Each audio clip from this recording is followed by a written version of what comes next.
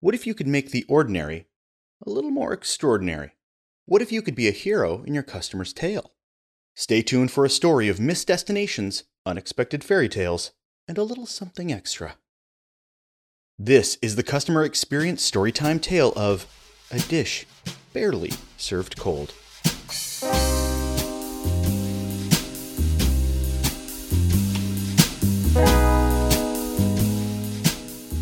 The Upsell presents CX Storytime, Tales from the Customer Journey.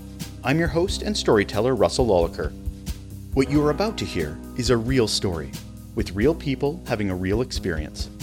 It's a story of your customers on their journey and how they build or break relationships with businesses just like yours.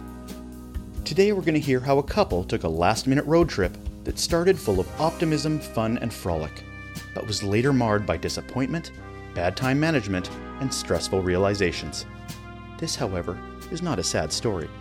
We're also going to hear how that same couple was left with a sweet taste of an amazing, unexpected customer experience by one small business in one small town.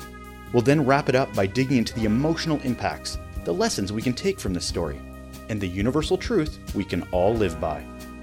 The customer journey is an emotional one, and so it begins. Robert looked blankly at Deborah. "What do you mean there's nothing available? As in there's nowhere to stay?" he said. "Yes, as in that," replied Deborah, while being lit up by the cold blue haze of her computer screen. "There's nothing." Neither of them could believe there wasn't a single place to stay. No hotel, no campground, no Airbnb, nothing within a 350-kilometer radius of their front door was open for the long weekend. Not a single thing. They knew it was their fault. This was a big local holiday, celebrating all the things to do in their local communities.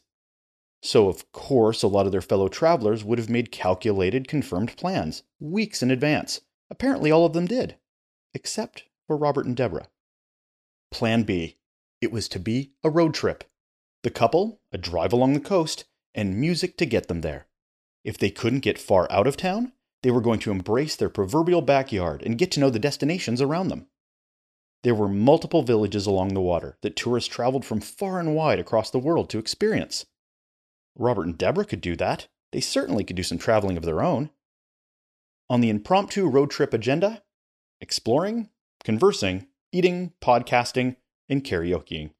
But their focus rested on the final destination of the day, a beach festival that was home to one of the most impressive exhibitions of sand sculpting this side of North America. So they got in their vehicle, with their sense of adventure, started up the car and headed out. They had a full tank of gas, a collection of beef jerky, some water, gum, and a sandcastle purpose. And away they went. Town 1, great food, cool patios. Town 2, a beautiful park, a surprise beach, and handfuls of wild blackberries. Town 3, destination sand sculptures? Sadly, it was not to be. After a less than early start to the day and far too long enjoying the appetizer towns on the way to the main course, they simply ran out of time.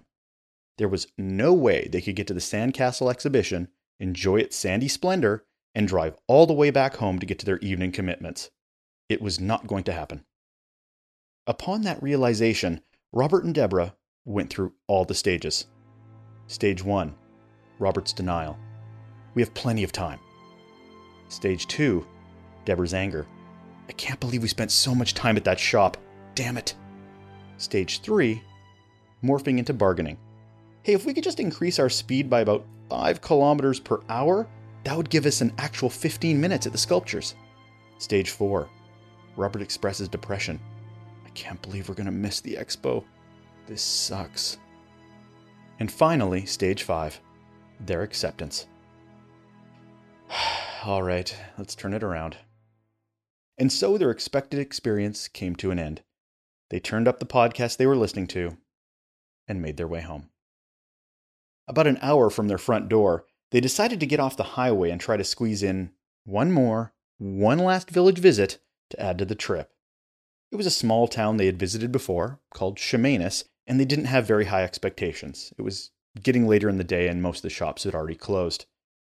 As they pulled off to park, they noticed something just off the sidewalk. It was a small wooden bear, about the size of a microwave. It was poking out at them from a hidden walkway. The path made its way through two small businesses that had already closed for the day, so they continued on, where they came across a hidden little grassy grove. At the back of that grove was a yellow barn-like building, and in it, an ice cream parlor.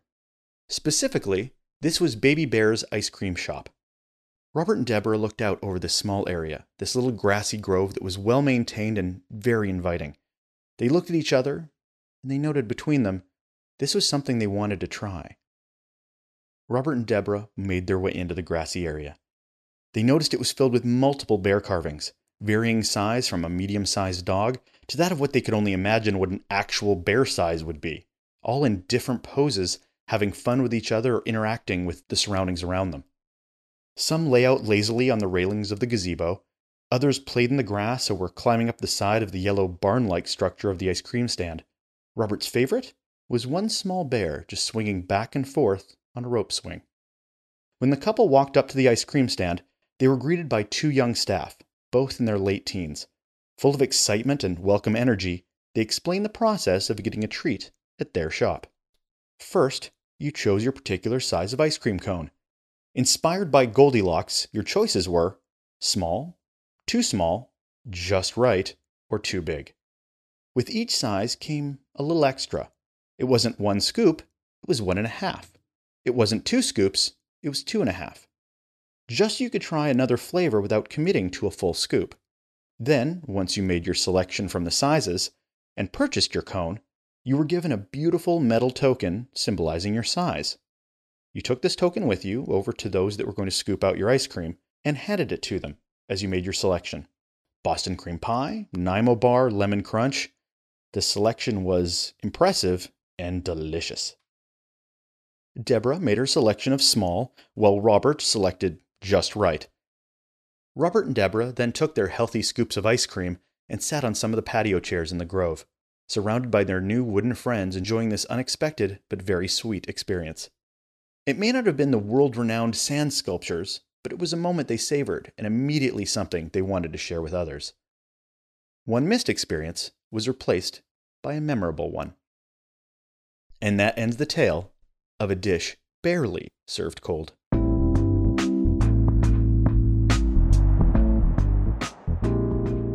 Now, through the eyes of these customers, let's take a look at the emotional impact of this customer experience. Robert and Deborah had no expectations when they visited Baby Bear's ice cream shop. They had already had quite a full day, one that had gone well but was quickly ending with disappointment. But it was that effort that this little ice cream shop made in every little touch that made it stand out. The little touches, the added value to their time spent while they were there, it was truly an experience rather than just something they did. It was memorable and it really added to their day, essentially replacing the negative feelings they had had for missing the Sand Sculpture Expo and replacing it with great ones.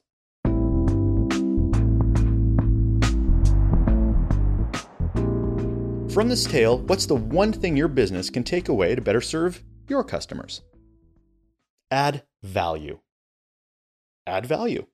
So let's look at 3 of the things that Baby Bear's ice cream shop did to improve their customers' experience. Number 1, those tokens. Beautiful, well-crafted metal tokens. They were symbolizing the kind of ice cream cone you got, and you only had it in your hand for just a small moment, but I can imagine how many people probably were asking to keep them. While Robert and Deborah were there, they actually heard 2 separate occasions where people were asking for them. Can I keep them? Can I just take these with me?